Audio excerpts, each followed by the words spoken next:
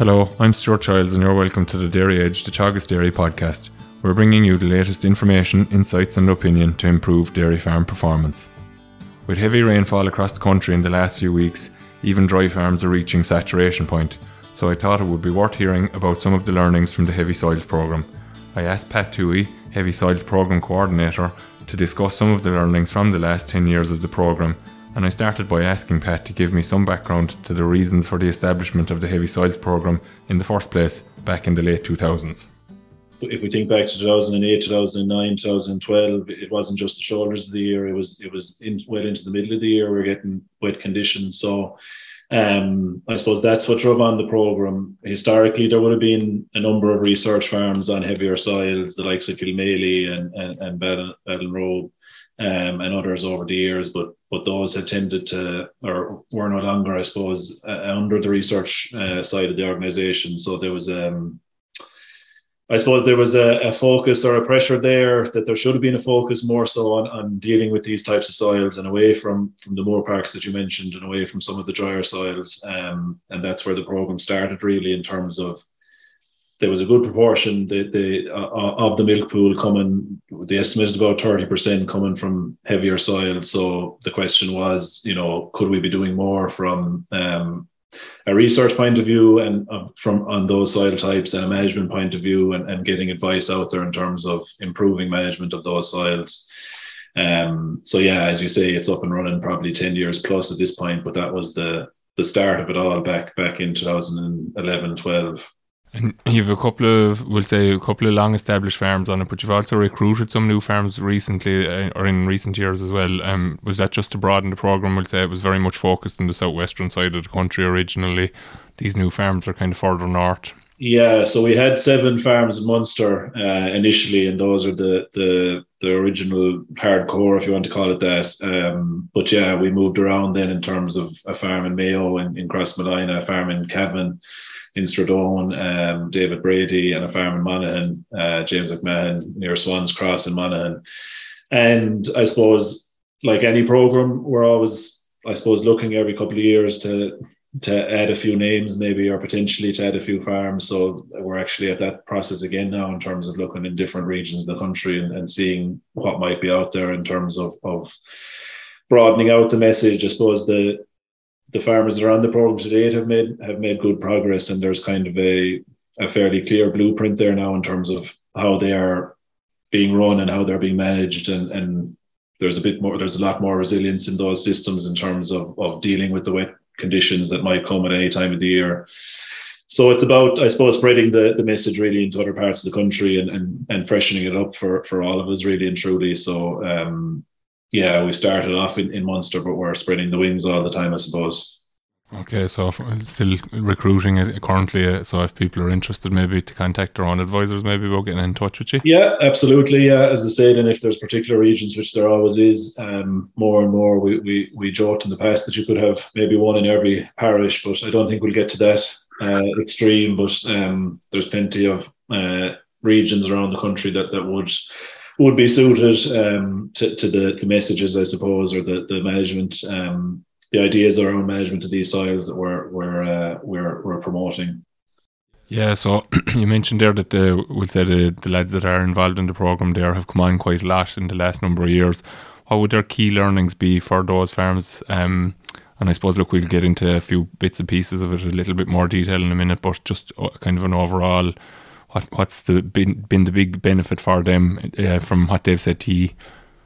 Yeah, sure. It started off, look, the key issue being soils being overly wet and waterlogging, and the antidote or the solution there, I suppose, was land drainage and improving the research and the practice in terms of land drainage design and installation. And look, there had been a good lot of work done again in the 70s and 80s and in a pre-quota era, I suppose, in terms of looking at suiting particular drainage systems to particular soils and maximizing returns from drainage works, but that had kind of gone out of fashion, I suppose, to a degree. So that was the first area that we were looking at. And as the program developed then and we started to get more and more involved with the guys in question, it became clear there was issues around, soil fertility was a major issue. not so much grassland management, but access around the periods we're talking about in terms of wet conditions. So simple things like grazing infrastructure and roadways and paddock access and stuff like that. That again is relatively straightforward, but maybe wasn't fully set up as it could have been, and that's an issue generally across the industry. I suppose it's fair to say, particularly as herds have got a bit larger. So those were the major things in terms of dealing with soils directly, I suppose, access to the land, drainage of the land, and improving soil fertility. And then, the guys as well were fairly progressive in terms of breeding and genetics and EBI and infrastructure around the yards and facilities and everything else. So depending on the year in question or the day in question or the farm you're talking about of the 10 as it was in the program, different issues were, in focus at different times, but largely they were the ones I've outlined there. Okay. And then you obviously said that the programme kind of started initially focusing on the land drainage piece, really.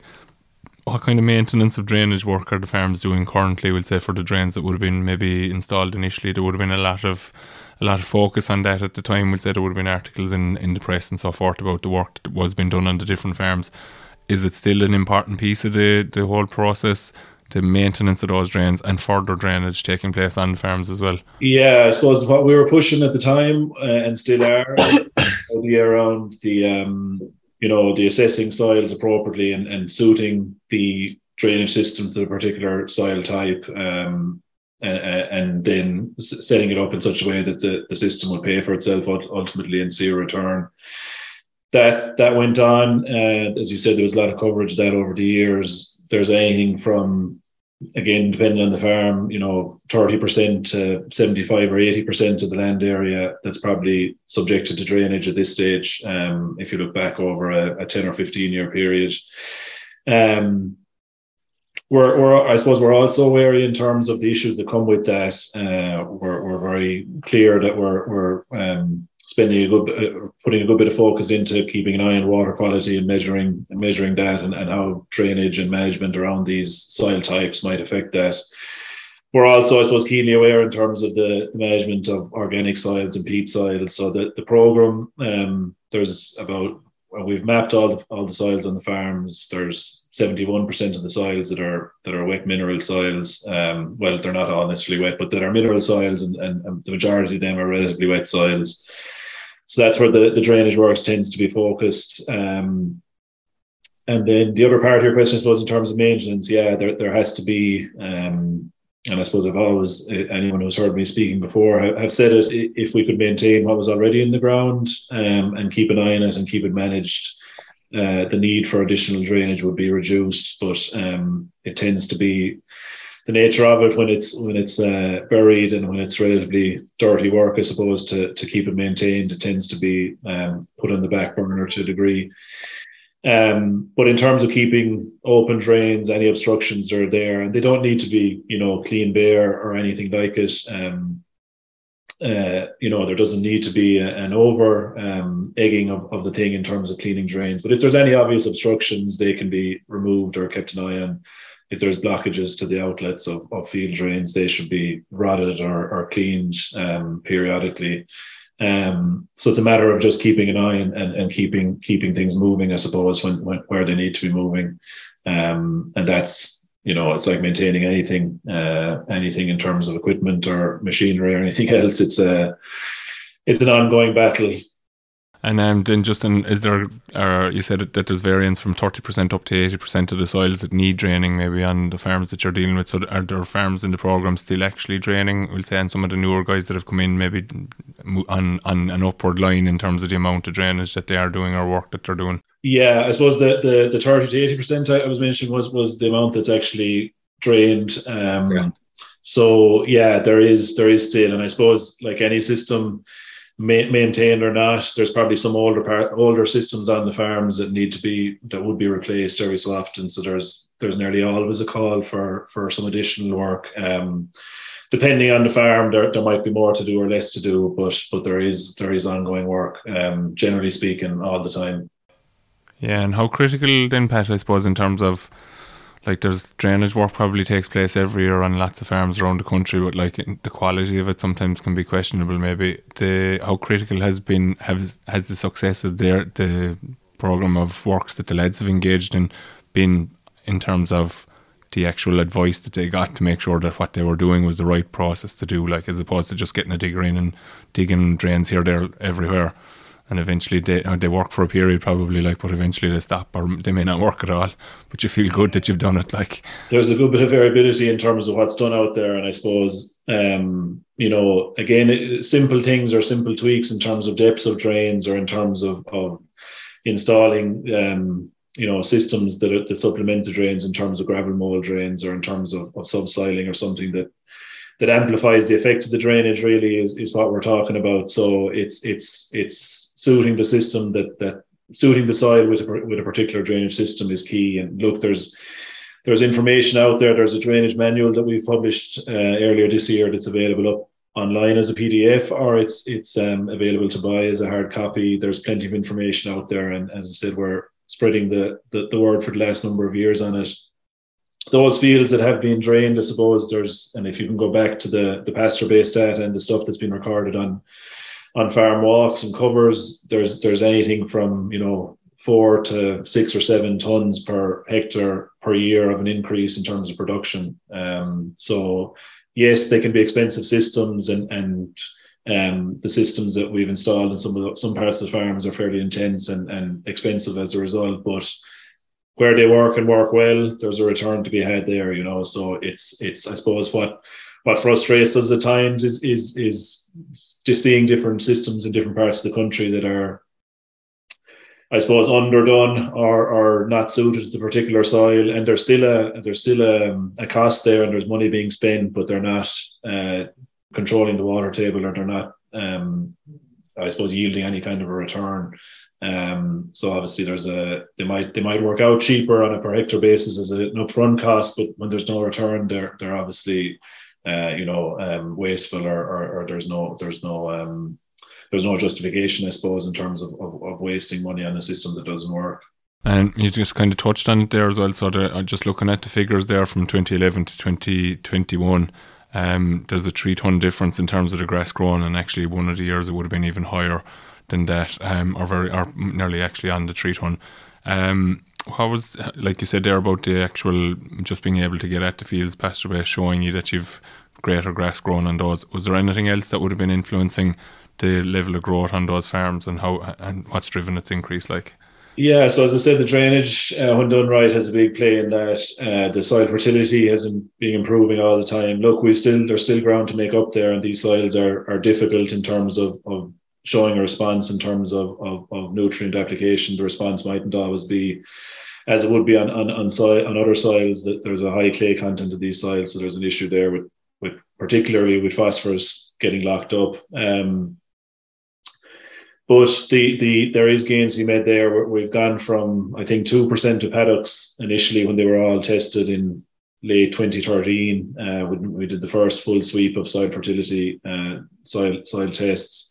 2% were optimum for pH, P and K, and we're up to, I think, 28% as of the end of last year. So nationally, the figures, I suppose, 10 years ago were 10% when we were at 2%, and now nationally figures are 20 to 25%, and we're at 28%. So look, we wouldn't necessarily be overly happy from school with 28% in an exam, but considering where we are or where we started, I suppose we're certainly moving in the right direction.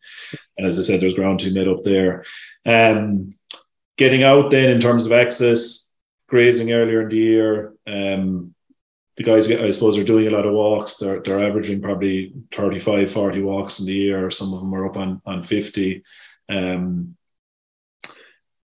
Not so much the measurement is obviously the purpose of doing the walk, but in terms of getting out at certain times of the year when the weather is a bit iffy, and saying, it's very easy to stand inside in the yard at times and say the place is wet and it won't be dry until X if it stops raining. But walking the farm regularly in the shoulders of the year, I suppose, shows up where there's potential grazings, maybe getting access to those, be it roadways or spur roadways or access points. They might be only short bouts, it might be only 2 or 3 or 4 hours out grazing, but they're getting a grazing in when others mightn't, or when even themselves in the past mightn't have had the facility in terms of access or the regular walks to try and assess where the opportunities were. So I suppose that's a lot of it. And of course, then when they're getting out there during the year, they're promoting growth and all the rest of it. So there's gains all the time there, and there's no one answer. There's kind of a combination. And if you look in detail at some of the data that's there on some of the paddocks that were drained, 7, 8, 10 years ago, yes, the drainage might have been fixed as an overnight kind of a timeline. But then there was an issue maybe with fertility that had to come right. Then there was an issue with access that had to come right. So you can nearly see the progression over time in terms of production. It didn't all get solved with the drainage, for example, or wouldn't all get solved with fertility coming right. But all the different elements being combined is bringing that ceiling up a bit higher in terms of overall production. Yeah, so the sum of the parts is greater than all the individual pieces in reality. So I suppose you've covered the grass a lot there, but these farms have a lot of other things done right, and you kind of touched on it a little bit earlier there as well. They have very good EBI, they have very good 6-week calving rates, which are probably almost fly in the face of heavy soils, in that the theory would have been nearly that you shouldn't calve too hard because sure you won't be able to get them out. What do you think, is there anything else, was mindset something that was different with these guys, do you think, relative to the general populace, or was it just luck? Yeah, no, look, I think they're very good farmers. They're at the top of their game. There's no point saying otherwise. I think there's value, as everyone will know listening, in terms of discussion groups, and a bit of peer pressure is great in terms of whenever we meet and get in a room together for discussions. We're always very transparent with our information, and everything is put up on a screen, and people can see fairly clearly when they're, if there's certain aspects they're falling down, be it, costs in a particular year, or the number of grazings in a particular year, or the number of walks or whatever. So it keeps us all honest, I suppose, to a degree. There's a push there. You mentioned the 6-week calving. I suppose, look, they'd probably be on average, probably maybe a week behind the mean calving date of a lot of the rest of the country, or drier parts of the country.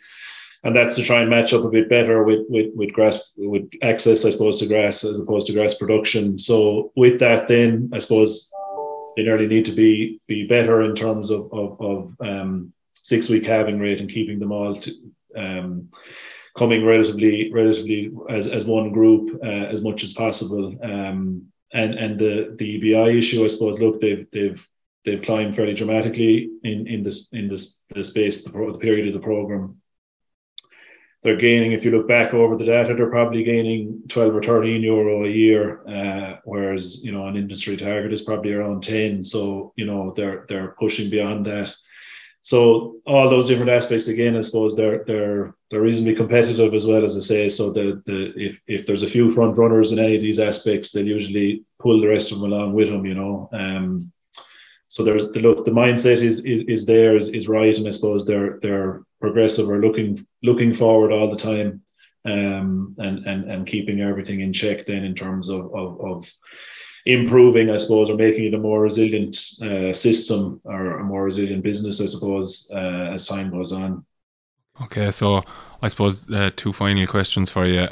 Just in relation to obviously we have the Grass 10 program there, which is trying to promote 10 grazings per paddock per year. I see from looking through the figures there that the number of grazings in 2021 was 7.1. Now it's not not far off the pasture-based average. Now it's 7.5 either, so it's not a negative, I suppose. But is there scope for more, or are they maxed out in reality? Is it just they're going to be beaten? And I suppose the role of the infrastructure that they have in the farmyard then as well, in the role that plays for them in terms of achieving what they're achieving too, maybe. Yeah, I suppose the one of the major things that we've always discussed as a group is that yes, we're pushing more grazings obviously all the time, and having the system set up as I described in terms of allowing that, or having the facility to have more grazings. But that said, it should always be a choice in terms of they're not forced out, and there isn't, so that comes back to the facilities in the yard being right, and having sufficient reserves of fodder in the yard, that there isn't, a gun to anyone's head, if a winter goes on too long, that they have to be left out. because on these soils, look, if they're soft and if they're wet, there is going to be a good bit of damage done if stock is left out in the wrong conditions. So, it's that balancing out. They're not going out regardless. There is still obviously a weather issue and a seasonal effect there at play all the time. But again, it's pushing those opportunities. So look, if you look in detail at the figure you quoted was 7.1, again, I suppose it goes back to what I was saying a minute ago. Some are a good bit above that average and one or two are below that. So it's I suppose, taking the learnings from the guys who are above that and trying to bring everyone along in terms of improving that average figure. I would say there is scope to improve it. Some farms more than others. And again, it's picking out those opportunities and getting those grazings where they can be got. So it goes back to what I was saying, having access and having the foresight, I suppose, to have those areas picked out that might be opportunities when the weather starts to dry a bit at particular times of the year. I suppose the level of grazing management, you mentioned a number of walks there earlier as well. Like it's nearly even more critical for the lads on the heavy soils because they have to take out the surpluses when they arise because they need that surplus on the shoulder periods then as well. And that's the high quality material that's going to underpin the system when they're inside.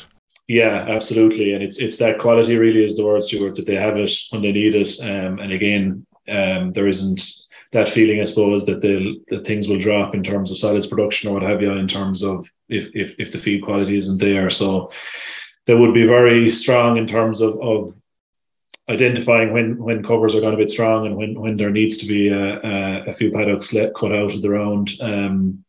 So that material, I suppose, it does both. It keeps the grassland management in check and quality in check at the peak of the growing season, and it gives them those reserves in terms of the high quality feed. So again, it's a win-win really. Okay, so finally, Pat, I suppose I'll just ask you, what advice would you give to other farmers that are out farming on heavy soils, we'll say, from what you've learned from the programme with the lads? And as you said, like, they've contributed a lot to what you've learned as much as what you've contributed to them learning too. Like, absolutely, yeah, we're all the time learning off each other. It's very much a group effort. Look, I suppose the main message is to have the farm set up such that it's resilient as possible. As I said, there is going to be, look, we haven't had a summer like 2012, obviously, in a decade now. That's not to say there isn't one around the corner.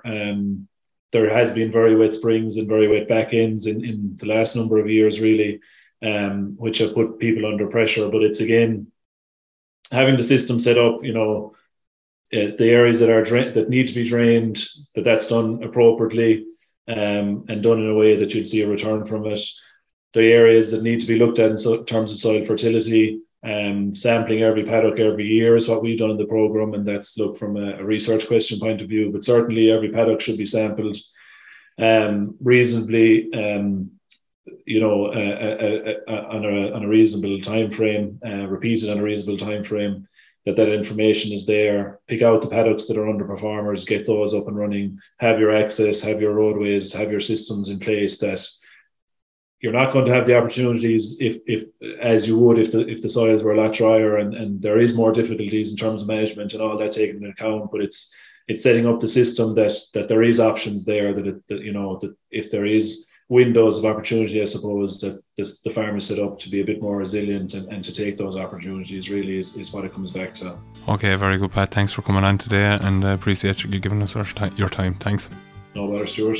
That's all for this week's episode of the Dairy Age podcast, and my thanks to Pat Toohey for joining me on this week's show. Don't forget to rate, review and subscribe to the podcast. You can listen on Apple and Google Podcasts as well as Spotify, and for more information go to the Teagasc website at teagasc.ie. I'm Stuart Childs, and join me next time for your Dairy Age.